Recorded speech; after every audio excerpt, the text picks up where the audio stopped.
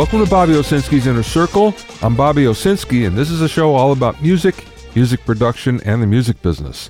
My guest today is co-owner and CEO of the famed Westlake Studios, Machera. But first of all, the music industry is getting better. If you remember, it wasn't that long ago where everybody was really crying the blues. There was no money. We pretty much leveled out in terms of what the budgets were going to be for projects, and advances of people are getting paid, and everyone was freaking out throughout the industry. And then we went for about 15 years, and no one wanted to invest. Piracy was a big deal, of course. Well, everything has changed. The music industry grew by 8% last year, and it's now about a $17 billion industry worldwide. Now, that's far off from what it used to be. At its peak in 1999, it was $27 billion. But boy, things are getting better, and they're getting better fast.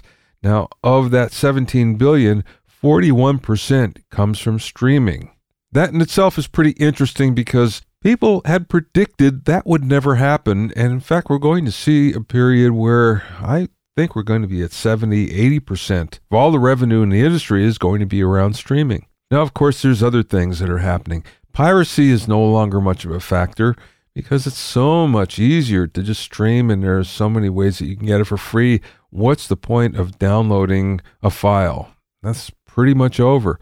And now the good thing is the people who were not paying for music at all are now paying $100 to $120 a year. So all that being said, most of the growth is coming from China, India, and Latin America. But again, America's still doing fine, and we have growth everywhere, and it's pretty good. In fact, Goldman Sachs has predicted that by the year 2030, this will be a $41 billion business. Now again, just imagine that in 1999, we hit our peak at $27 billion, and now we're going to grow to 41, according to Goldman. Now, this all leads up to something. Because the music industry is healthy, all of a sudden, there's a lot of money from outside the industry that's pouring into it.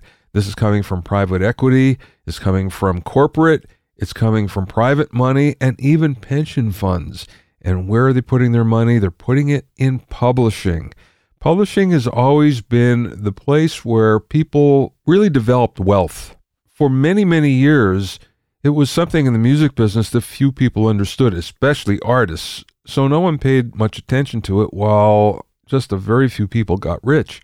Now everybody realizes how important song catalogs are, and they're paying hundreds of millions of dollars for them. Popular hit songs are super valuable, and they continue to make money even when you think that they're not going to make any more money. One may appear in a movie, a television commercial, maybe even a television show, and next thing you know, it's making money again. So that's why everybody wants to buy publishing, and a catalog that has hits will command a premium. So it looks like the music industry is back in the good times again. And when we start to see money coming in from outside the industry, then we know that, in fact, things are heading in the right direction.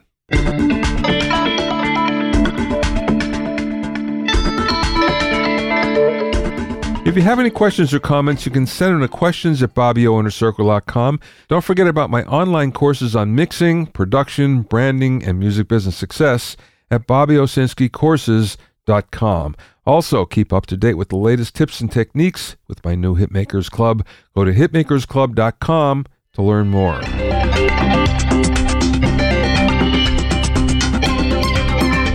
Now, when I mention artists like Elvis Costello, Cheap Trick, America, Ultravox, Robin Trower, Supertramp, Gino Vanelli, and Jeff Beck, you don't usually think of Geoff Emerick, but yet he was instrumental in so many of their big hits. When we think of Geoff, we connect him mostly to the Beatles, and it's true, he was one of the 5 original Beatle engineers. But Geoff, who passed last week, leaves us with a strong creative legacy. Yeah, he recorded some of the Beatles' best albums. Revolver, Sgt. Pepper, Abbey Road. He won 4 Grammys along the way. But it was interesting because he learned the EMI way. He came up in the era of going to work in a suit and a tie, and that's being an engineer. The studio boffins, the maintenance guys, walking around in lab coats. So he was restricted to what he could do. There was the EMI way to mic things, there was the EMI way to record things and mix things, but he broke all of those rules. Now, granted, he was able to because he had the Beatles behind him, and they were the biggest band, the biggest act in the world at the time. That being said, there are so many things that he did first that we do today. For instance, close miking drums. It never happened before Geoff. Usually there was one mic that was over the drums and sometimes one in front of the kick, but way in front, like 2 feet in front. And Geoff was one of the first to say, okay, let's bring those mics closer to the heads. And not only that, one of the first to begin miking individual drums and cymbals. Something we don't even think about today, but yet that was really outside the box at the time. Here's another one, putting a mic inside the kick drum. Again, we don't think about that these days, but that's something that Geoff started. And the interesting thing is, for some of these things, he almost got fired. And if it weren't for the Beatles, and actually the Beatles were encouraging him to experiment, he might have been on the street, and he wouldn't have the legacy that he has today. Another thing is close miking guitar amps. Again, they're always mic'd from a foot or 2 feet away, and that may be a good way still today, but the fact of the matter is, the Beatles wanted a certain sound, and Geoff got it by miking the guitar amps up close. Flanging, reverse tape, using a lot of compression, intentionally overloading pieces of gear. Those things all came from Geoff Emerick. Probably my favorite thing, though, is using a speaker as a microphone. Now, again, this is something that we almost do all the time today, using a speaker in front of a kick drum for a sub-kick mic. But Geoff was the first one to do that. He did it on Paul McCartney's bass because they wanted to get more low end. And Ken Scott told me a story that, in fact, everybody at Abbey Road was really enthralled with the sound of Motown and how they got their low end. And they tried to get the same thing, and they never could. So one of the things Geoff did was actually it was a speaker cabinet used as a microphone to mic Paul McCartney's bass. Geoff was always really kind to me. And I worked with him a few times, mostly interviewing him, or there was a couple shows that I produced that he was part of. And he was always a really nice guy and someone that remembered me all the time, and I was always shocked when he did. The one thing that really sticks out in my mind, we were at a San Francisco AES convention, and I was walking down the street in between my hotel and the convention center, and I saw Geoff walking the other way, and he reached out first to say hello, and I was totally shocked. It was like, wow, you remember me. So Geoff was always like that. He was a really kind and sweet person. People would ask him questions, and he couldn't always remember what he had done way back when. And I always thought that was because he's so in the moment, and he's so good at what he's doing right now, that things in the past didn't really matter so much to him. He remembered the big picture, but not a lot of details. But, you know, things that are 40 and 50 years old, not many people remember details anyway. I can't remember what I ate for breakfast, so that just goes to show you that our memories will play tricks on us, and Geoff was always pretty honest about that. So all that being said, all I can say is, Geoff, you left us with a treasure trove of wonderful recordings and also some wonderful recording techniques that are going to live on for a really long time. My guest today is Al Machera, who started off engineering in Miami before moving back to his home city of New York, where he stepped into the middle of the hip-hop revolution as the main engineer for Salt and Pepper. Eventually, Al made his way to Los Angeles, where he worked for Radio and Records magazine before signing on as an owner and CEO of the famed Westlake Studios. The studio is noted for hosting an elite clientele, including Michael Jackson, Rihanna, Justin Timberlake, Madonna, Van Halen, Frank Ocean, Josh Groban, Justin Bieber, Fifth Harmony, and many, many others. In the interview, we spoke about Al's unique background, some history of Westlake, including the Michael Jackson years, and the studio he used for his big hits Off the Wall, Thriller, and Bad, the Westlake way of doing things, and Westlake's Create Music Academy with his innovative approach for teaching recording. We spoke live from the studio in West Hollywood. Let's go back to the beginning. I want to find out more about your background. So how did you get in this crazy business? Well, I... Going way back, we'll go way back. I I grew up in East Flatbush, Brooklyn, right? Okay. Really didn't have any connection or links to the music business at all. My family all came from worker, blue collar background, carpenters, electricians. My father was a mechanic and an air conditioning technician. So my passion for music really just started in my bedroom, listening. My father, around 12 years old, bought me a stereo component system that had the tuner and the 8-track and the phono all separate, cassette deck. And I would just listen to music over and over and over, and just listening through headphones. And I was just listening to the amazing effects and mixes, and just was super curious on how that was done. So after high school, was kind of moving in the direction of my family, and opened up a home remodeling business with my brother-in-law, and was doing well for a few months, and then just decided, I just saw an ad on TV that was advertising an audio and video school in Miami Beach that a industry vet named Mert Paul opened up in Miami Beach. So I gave a call, and within a week my car was packed, and I was on the road to Miami. Shut everything down, and then went to school and started learning audio and video production. And then a lot of what my path, my journey through the industry has been a lot of passion, a lot of hard work, but most importantly, a lot of luck. I've had some really lucky things that have happened. So about halfway through my year of courses, I had my car. Like I said, I packed my car up and went down. A friend of mine that I was taking class with from Connecticut, I didn't know him prior to school, but we became friends. He was from Connecticut.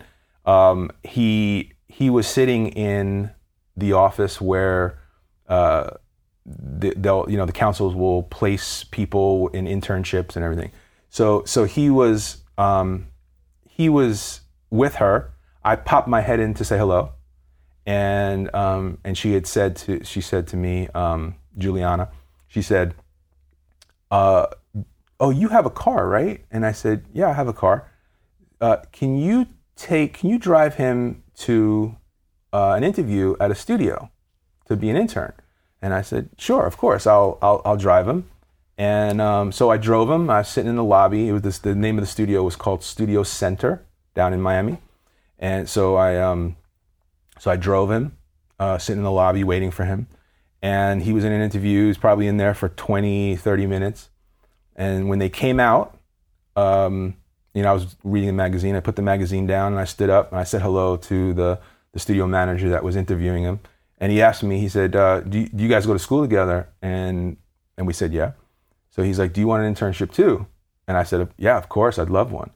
So of course our first few days was cleaning, Windexing gold records and platinum records and cleaning toilets and everything.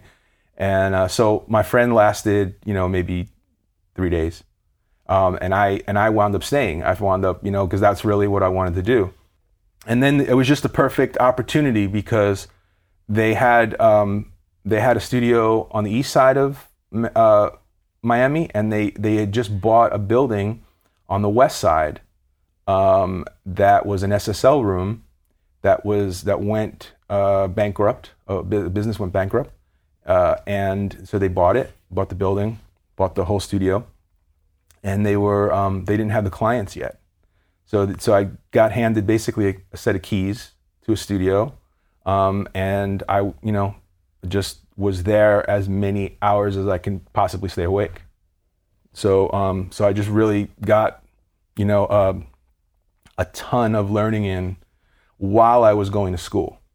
So my education was not only during class time, but also when class ended, I was, I'd be in the studio as many hours as I can stay awake. Yeah, that's awesome. Yeah, that's a good break. It's a good, yeah.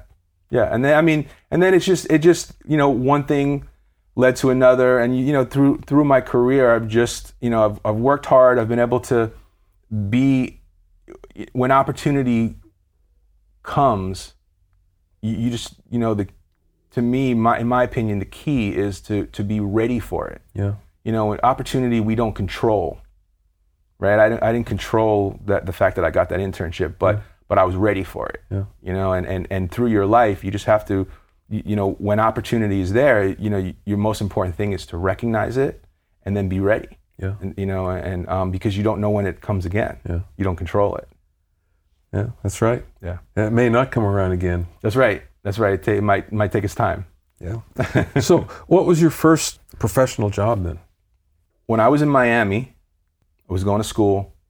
I actually was my first paid job was a roadie for the Rolling Stones when they came to Miami.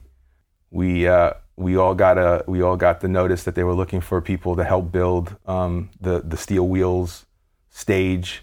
So that was my first paid That's gig. cool. Yeah. Yeah, that's great. How about in the studio? Studio was with I went from intern to assistant really quickly, and I was an assistant engineer. And then what happened was an engineer couldn't show up, and we were in with a group, a producer that was producing for a group called Expose, and his name was Frank Diaz, and he just said, do you know how to do this? And I was like, yeah. And I, of course, I was, sweating and moving quickly, but I got through it, and I settled in. And one day it worked out great, and next one day turns into 2 days, and that was kind of my official launch into working. Okay, so you're working in Miami. How did you get out to California? And I think the interesting thing here is it's very easy to settle into a gig wherever you're at. Mm-hmm. And Miami's a nice place to live. It's beautiful. It's a fine place. So it would be pretty hard to maybe pull yourself away from that and go someplace else. Right. How did that work for you? So I really liked working in Miami. So I was done with school. I was working at the studio. I was doing well, but I had been there about a year. Summer was coming around again, and the summer before was just so humid. And I'm from New York. Now it's humid there, but it's nothing like the humidity in Miami. Yeah. So summer was coming around again. I'd been there about a year and a half, and I was just getting to the point where I was just like, I just don't want to deal with another summer.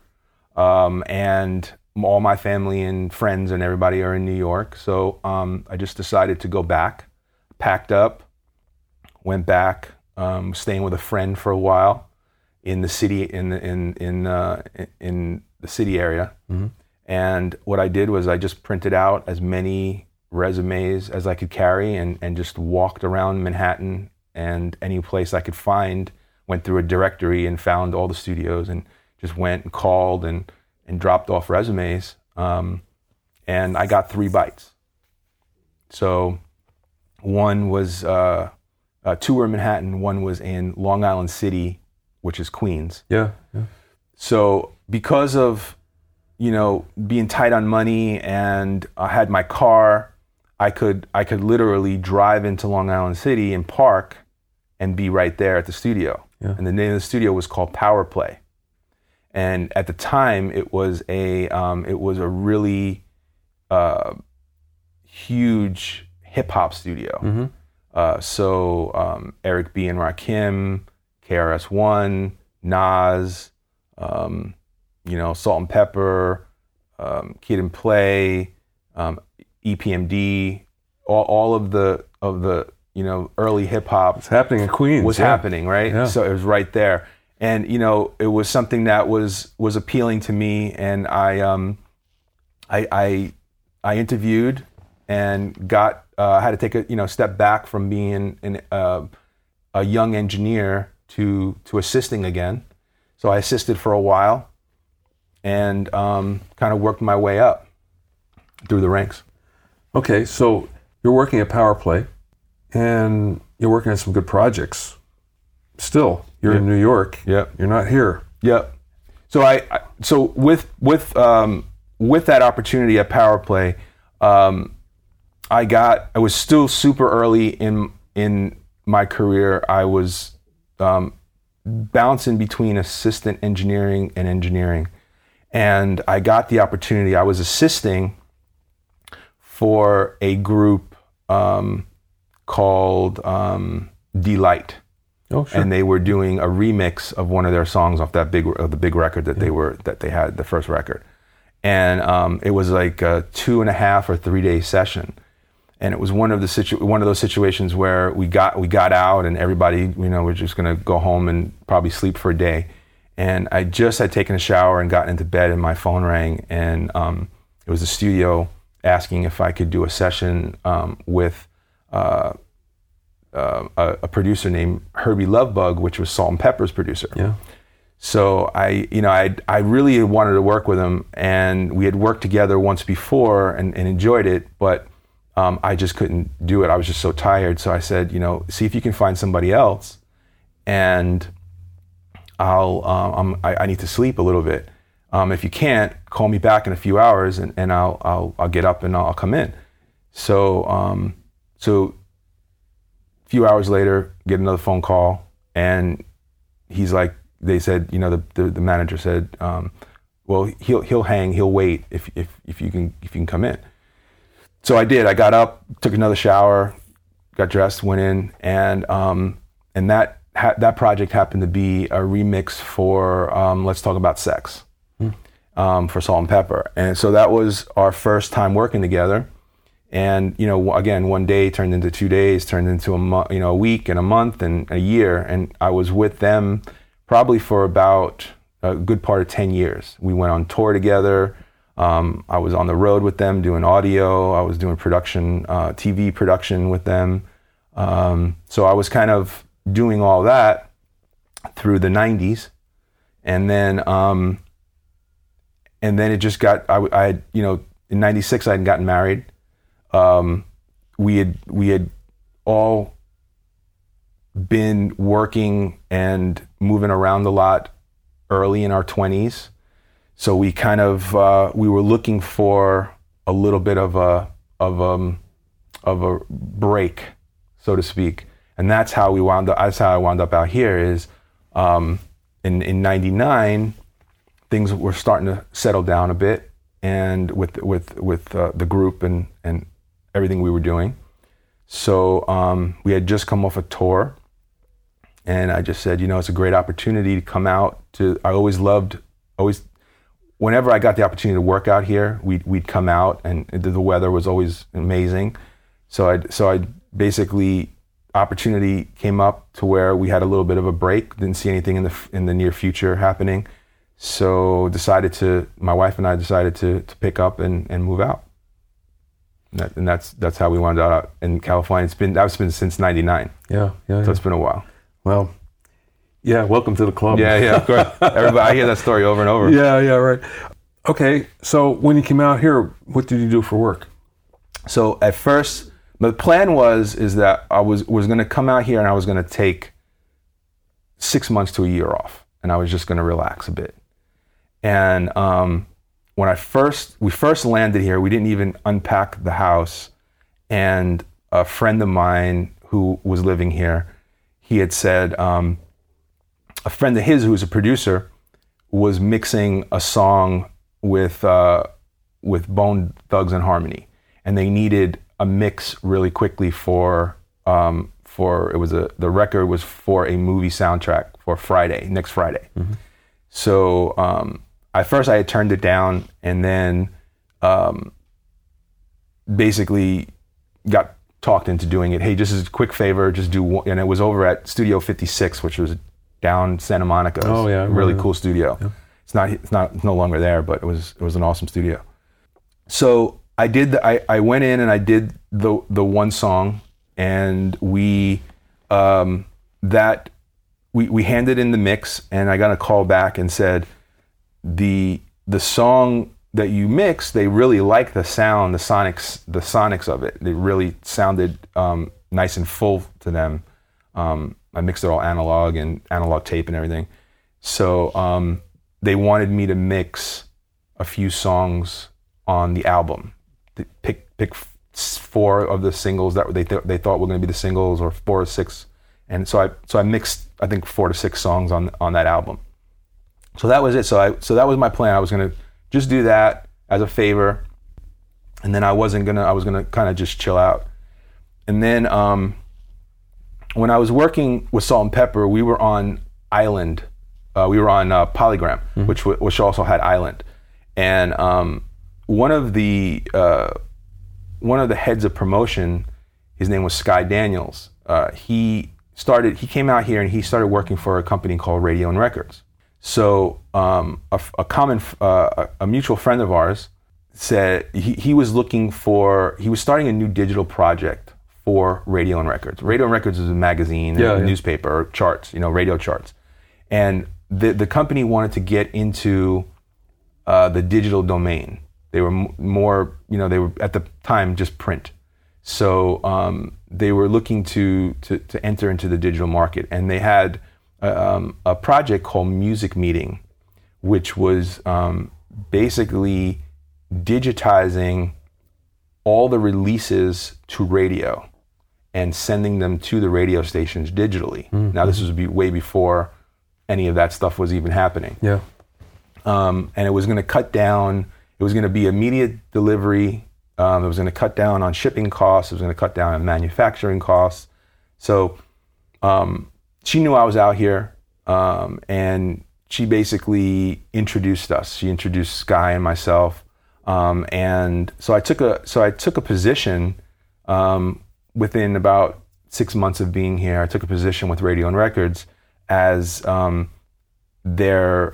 off as just their encoding manager. I was going to deal with all the audio that was going to be digitized. And then, it was one of even though they were a very established company, this project was more of a startup. So there was really no structure to it. So just needing a way to place orders and a way to invoice and all of that, it just naturally turned into we needed to build all that. So I just started. It was an interesting project. It was something that was outside of my comfort zone with being in the studio, and I needed a little break from making records and being in the studio. So this was a really, really great opportunity to be in an office and to really start to dig in on the business side versus the creative side. Yeah, so I did that for about 9 years. How did your association with Westlake come about? So I started with Radio and Records in 2000. My son was born 2003, and around that time I was starting to get an itch to get back in the studio. So even my office at Radio and Records had what we'd call a little home studio in it right now. It was mostly analog, but it was a small place where I could do things. So around the time 2003, when my son was born, I had a smaller home studio at home, which then turned into the nursery, and I was looking for a place where I can just come and write and work. Through a friend, Steve Resnick, who I worked with, a series of happenstance of lunches, which was to he invited me to a lunch to meet one gentleman, the gentleman who created the Hot 100 chart in Billboard. And during that meeting, Mark Mazzetti was there, guy that they worked with at A&M. Mark had an artist he was working with, and a second lunch happened. He's like, "Hey, I want you to meet this artist." So we had lunch. During that lunch, I was telling the artist that, I'm looking for a little room around town I can find that can write. And the artist knew Steve Burdick, which is my business partner at Westlake. And he's like, my friend manages Westlake. And I was like, oh, okay. And I really didn't have much knowledge of the studio at that time. And he's like, you should meet him. Let's go. I'll set up a lunch and you can meet him and see if it works for you. So I agreed to it. And then right before the meeting, I was about to cancel it because I looked on the map and I'm looking at Westlake and I'm thinking that's pretty far out. And I didn't want to make the trip, but I kind of forced myself. And I said, something good will come from it. And I forced myself to go to the lunch. And Steve and I met, and he offered me one of the offices upstairs that were where the sales group used to be in the above the studios. They had downsized a bit in the sales group, so some of those offices were open. He's like, I was looking for something to do with them. I'm not sure what to do with them. So I went in and I rented an office and I put a little studio in there and a little writing room. And just being in the building, in the environment, we became friends and we were talking. And he one day he came and said, do you know any investors for the studio? I want to buy it. So I have this business plan. If you can look it over, that would be great. So I looked it over, and at the time I felt studios were closing, one a week. A big studio was closing every week or every month, the way the plan was written, it was basically looking for investment money, and then they were going to pay that investment money back to the investors. But it didn't seem to be that kind of environment for it. So him and I discussed it, and I was looking for a place to work. And so if I would have been spending money on studio anyway, to be developing artists. So what we did was we got together and we decided, to buy the place, and we were going to run it, and we ran it really, really, bare bones for a while until we could kind of get our feet under us. But that's what we did. We bought it in 2004. And, and here we are. Yeah, here we are.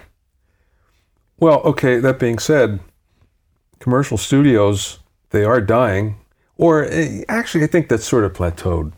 Mm-hmm. And the ones that remain seem to be busy. That being said, the nature of the clients are different these days. So the budgets aren't quite what they were unless you have the super A-list. And the sessions aren't the month-long, year-long that they were once upon a time. Is that what you find? Do you find that the sessions, the booking is shorter than it used to be? I think the booking is shorter, for sure. I don't think there's a lack of budget. I think the industry kind of has reinvented itself a bit. And one of the things that we realize is that when we were buying Westlake, it wasn't necessary. We weren't just buying. We were buying a history that came with it, and we're very proud of that, and we're very cautious of that. We protect it on a daily basis. So with that being said, is we understand the legacy that came before us, and we're super we're privileged to be able to continue that. The biggest one being Michael Jackson. Michael Jackson, right? Yeah. And a history, just a history of incredible artists that have come through the doors. Yeah. Michael Jackson being probably the biggest and the most well known had done a lot of work at Westlake in the early days with Off the Wall and Thriller and Bad. So having that legacy, and Steve in particular, little background on Steve is he came to Westlake in '87 as basically a runner.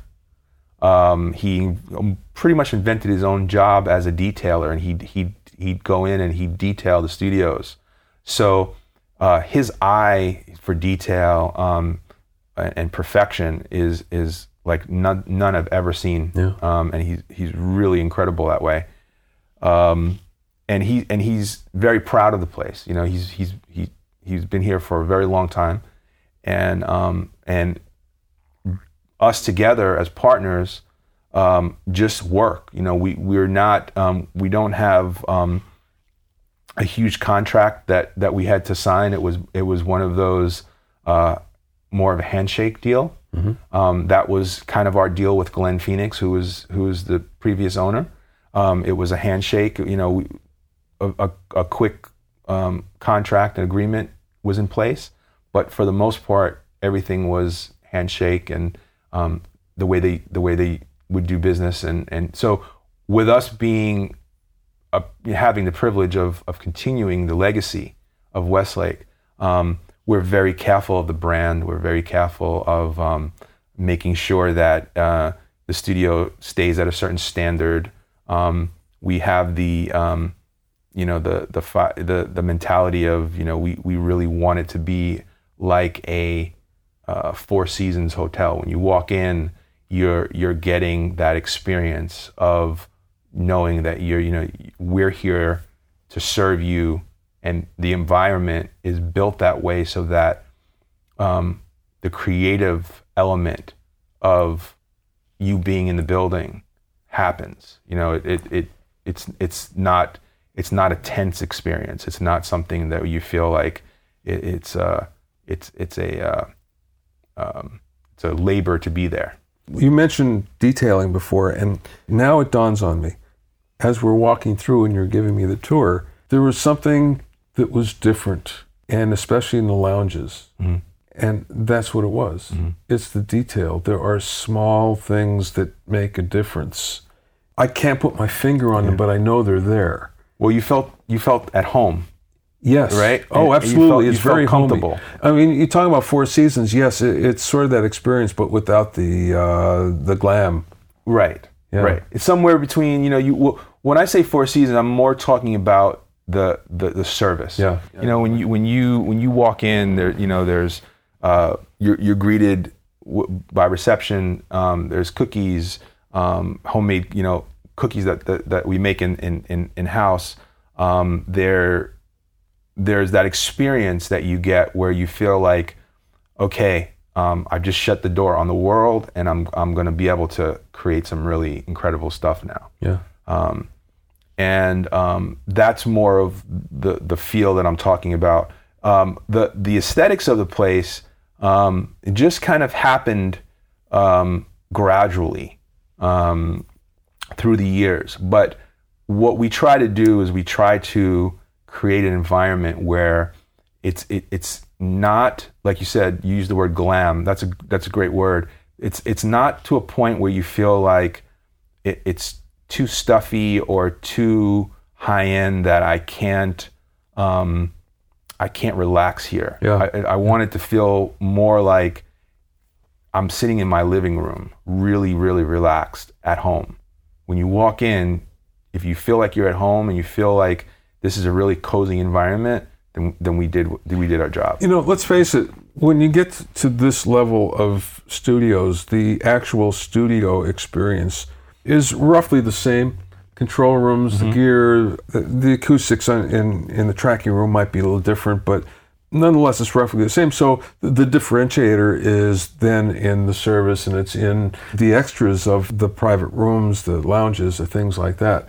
You're right. You go into certain places and it's overdone, where it just feels like, well, I don't think I need real crystal glasses here, right.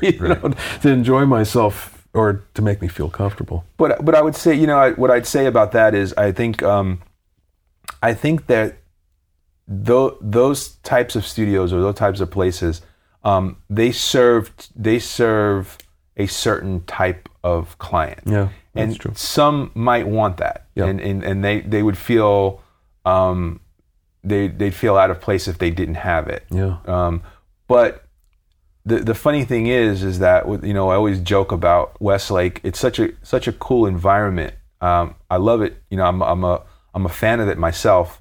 Being the owner, I'm also a fan because at any given time, you have a mixture of so many different types of artists that come through the doors. Yeah. We do primarily pop and hip hop and R&B, but at any given time, I always tell a story.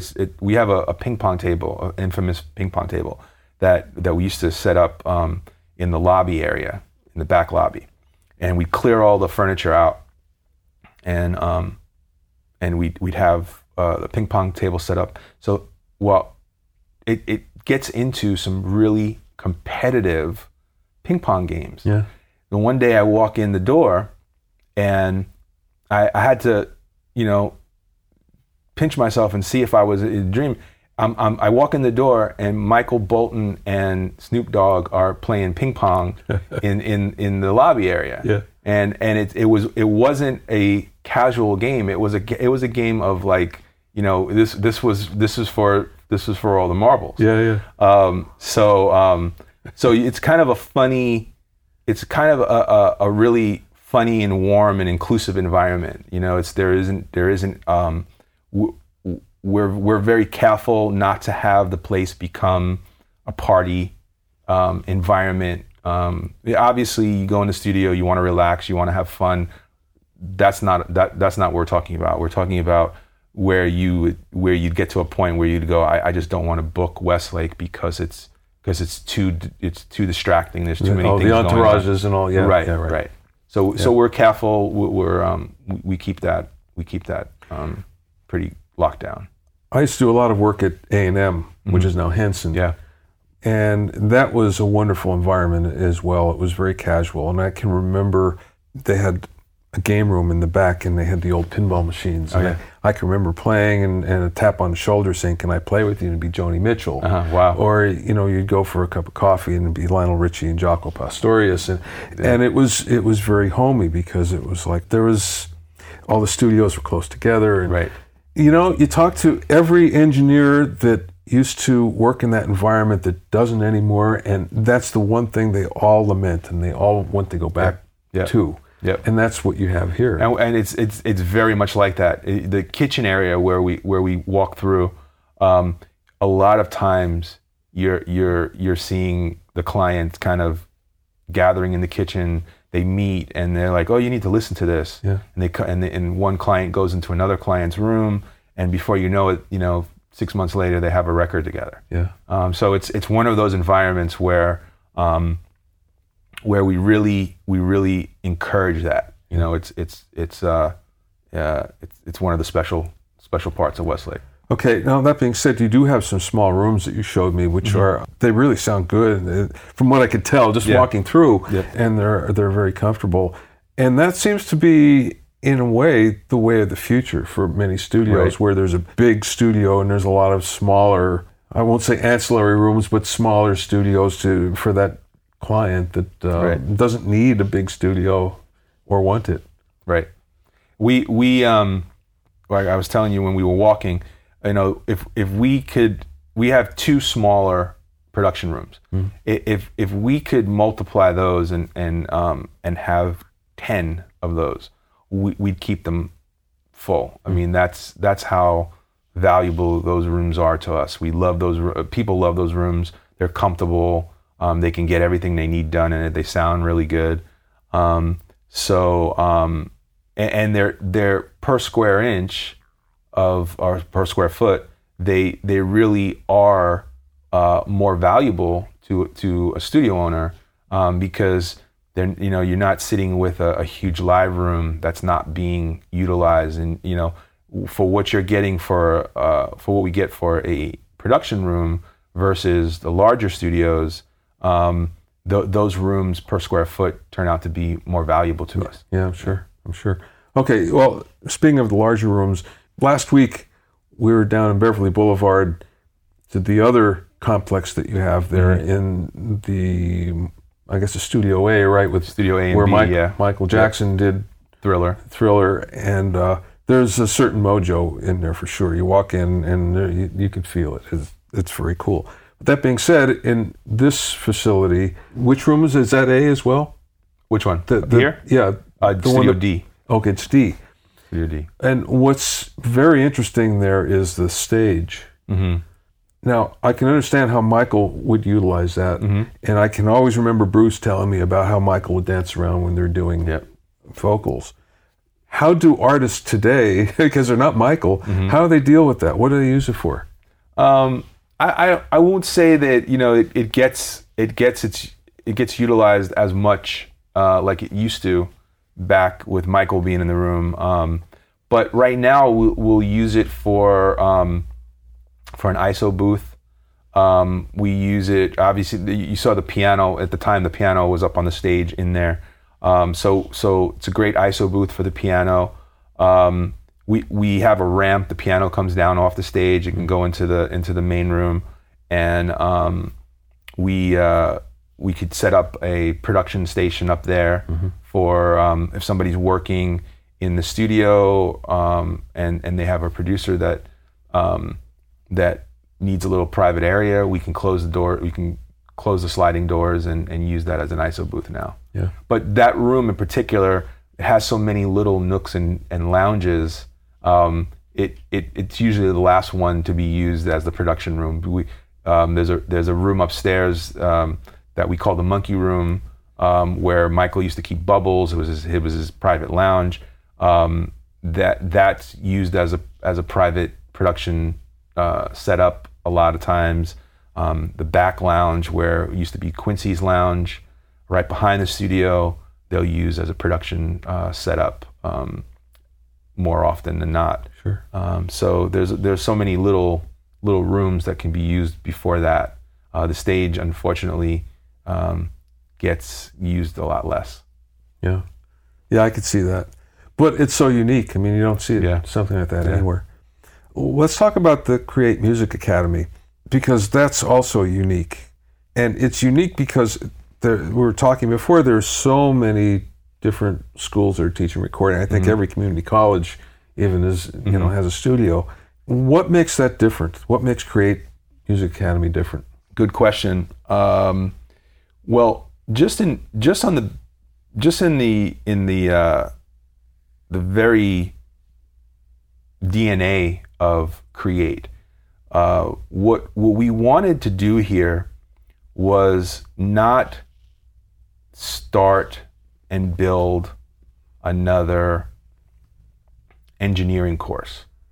We felt like there were plenty of those out there. There was plenty of courses that taught engineering, and unfortunately, what we kind of feel and we see in the environment that we're in right now is that there's a lot of courses out there teaching engineering on large format consoles, right? And what we kind of feel is that people are going to those courses not necessarily to become a recording engineer. A lot of people are going to figure out how to record either themselves or their friends or bands or other artists better than they were before. Mm-hmm. So they're looking to learn how do I do this and make it sound professional, make it sound good. So going to school for a year and spending about $40,000 or more to do that. It's a cycle that we're not trying to break it. If that's the goal, if that's what somebody wants to do, then that might be their path to do it. But for us, we felt like we see a lot of young men and women come out of school and they apply for internships at Westlake. Now, a very few get in the door to get the opportunity to become an intern in a large studio. You have to have good grade. You have to have good grades. You have to have a certain personality. You have to you have to interview well. So not everybody gets that opportunity. So, but then when you do get the opportunity, you become an intern at a studio. Your student loans kick in. You're living in LA. You're interning, so you're really not making any money. In at least with us, it's for 3 months, right? We intern for 3 months, and then we really get to see who that person is, and we try to keep if an opportunity is there, and we have a space in our team. We try to keep that person on, and then then they become a runner, and they're a runner with us for probably 1.5 years, 2 years, right? So that whole cycle of student loans and living in LA and just being a tough environment, we just felt like that whole business model was not something we wanted to duplicate.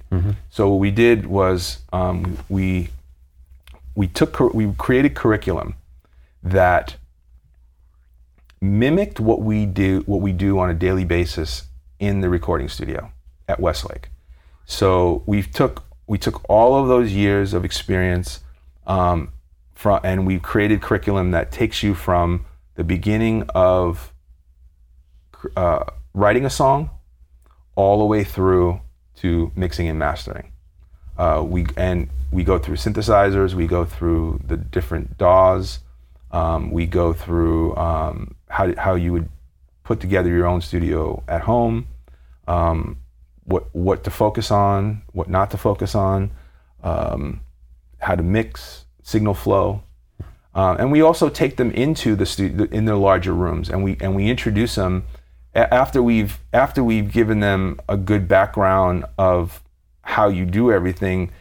Towards the end of the last course, we take them into the large room, and we do a mixing course, an analog mixing course, and we explain all of the things that we've taught about digital recording. This is how it began, right? This is the origin of it, and they get to understand. They were taught signal flow and all that, so they actually get to see it, touch it, experience it, so that it kind of really sinks in and they understand it really well. That makes a lot of sense. I mean, up until now, it's been the other way around, where it went from, well, if you know the large format console signal flow and then you can come back into the box, this makes more sense, especially for the way things are today, where you learn what's in the box first, then experience the large format analog world, because you may not get there, so it might be irrelevant to you. But I think actually now it's easier to translate that way than it was in the past. I believe so. Yeah. Right.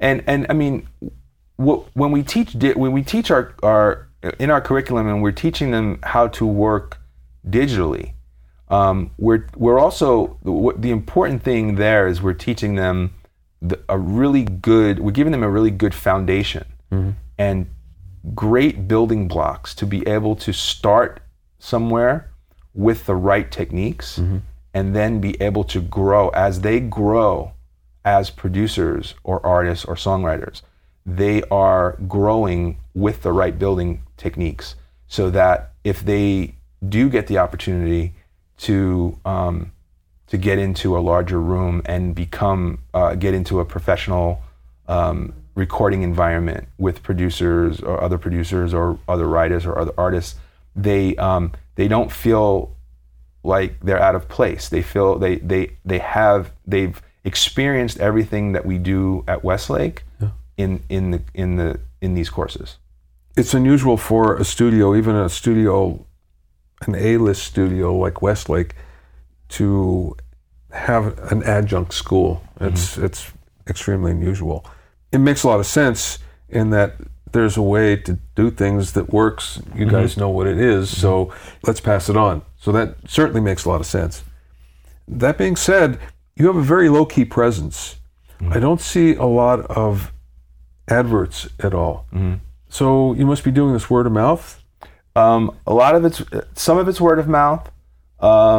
We go to a few conventions throughout the year. You go to ASCAP, and one of the first conventions we started at was at Taxi. Yeah. When we first opened the doors, it was just timing-wise, we were going to open our doors beginning of 2015, and Taxi was happening, I believe, in like November of 2014. So that was really our first out the door. You know, we're about to be open. Yeah. So that was a great experience for us because there's a lot of Taxi members that were looking for this niche, for this situation where it's like I'm kind of doing it at home and I kind of self-taught, but I would really love to learn how to do it the way the professionals are doing it and the most efficient way. Especially if there's not a long-term commitment to a school, which right. This is not a year course. It's basically each course is 15 hours of lecture plus time in the lab in the studio. So we offer 4 courses. It's 60 hours. So if you take the classes when we offer it full time, each course is 5 days, which is a week, right? So our 4 courses, you're done with lecture in 4 weeks, plus an extra week to finish up your projects. So from start to finish, you're done. You're in and out the door in 5 weeks.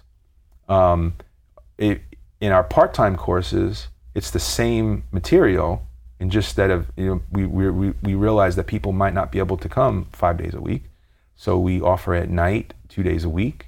So each course would take basically 2.5 weeks, right? Yeah. Two nights a week, and you're in and out the door in 10 weeks. That's brilliant. And it really has been successful for us in the sense that what we're also doing in Create is we're building community. So when I say in and out the door, that's your coursework, but a lot of students that have come through, student producers that have come through, they continue to come back. They're always here. They're always booking the studio. They're coming in. They're asking. I just mixed this new record. What do you think? They're asking for it. So we're always here. Our doors are always open. We're looking to help. So not only are you here for the courses, but we're hoping that we're building a music community that when you come back and you're working in the building, you might meet someone from a cohort that just finished, and that magic kind of happens. Yeah. Oh, you sing. Oh, great! I play the guitar, and then all of a sudden they're collaborating. You were going to tell me a story before, and I assume it was about a student. Yeah. That's so. We had walked into Create's studio, and we were talking about how it's built to be kind of like a home studio, so that you can. So when we teach, we're teaching everyone not how to make a record on a large format console, but how to do it at home, and then have that translate into a large format console, into a large format studio. So you had told me a story about Charlie Puth, and his home studio, how it was even smaller and probably less equipment than we have here. And so I was telling you, there's an interesting story. So when I was in New York at Power Play, and we were 91. We were going to start a new Salt and Pepper record, and Herbie was infamous for booking time and saying he's going to come at noon and not showing up until 5 or 6 or whatever. So it was just, one of those environments. Now that I'm on the other end of it, great for a studio owner, not so great for everybody trying to make a record, right? Yeah. So at one point he decided, let's see if we can put a studio together. I have some equipment. I tried it once before. So I have some equipment at my mother's, in the back of my mother's house in the garage. So we basically, we converted the garage into a tracking studio. And it was an analog console in there. I went down to Nashville. I bought a Studer 800, and we put it in there. We built a vocal booth in the corner of the garage, and that's where we tracked and mixed Salt and Pepper's Very Necessary, and 5 or 6 million records later, you really don't you don't have to necessarily be in a paid large format recording studio and mix. That's the key, because a lot of times people will record in a home situation. They'll get pretty good tracks, but it's the mixing that really makes a difference when it's all said and done. Well, the funny story about that is, so we tracked everything, and then the console was an old Soundcraft console, and and it had no automation at all. We tracked all the record, put some rough mixes together, and we handed them into London Polygram at the time, and so we got the approval to go ahead and mix. So we then went back into a professional studio and started mixing. And as I'm handing the mixes in, I'm getting calls from the label saying, "What happened to the other mixes? How come? Why they sound like this versus that?" And I was like, "Well, those are just rough mixes. These are finished mixes. No, we want to go back. We want that. We want it to sound like that." So I was like, "Well, there's no way." I said, "I can't mix in that room." I said, "There's no automation. There's nothing." And they said, "We'll put everything on hold, put automation on the console, and we'll mix there." So literally, I had to take everything down for a few weeks. I got the tech in. We retrofitted an outside automation package. Yeah. And I was mixing off of a little bay of a little fader bay, and then trying to make it all work. It was learning curve and trying to make a record at the same time. It was an interesting experience, but we did it. It worked out. Last question, Al. What's the best piece of business advice that you've ever received from somebody, or maybe you learned along the way? Ooh, that is a very interesting question. Best business advice. The best business advice is this industry is so small. It seems big, but it's so small. When you carry yourself professionally and ethically throughout your career, you never know who's going to come back around and you'll be working with down the line, or you'll catch up with again down the line. So I learned that really early in my career, and I have to say, for the most part, I've been in the business 30 years, and I have such great friends throughout those years, all the way going back from when I interned down in Miami. I have an engineer that's out here in Los Angeles. His name is Ian Boxell. He's a great engineer and mixer. We intern together, and we catch up all the time, and we enjoy still being around one another 30 years later. So So you'd be surprised on how many people you'll come in contact again with if you stay in the business for a while.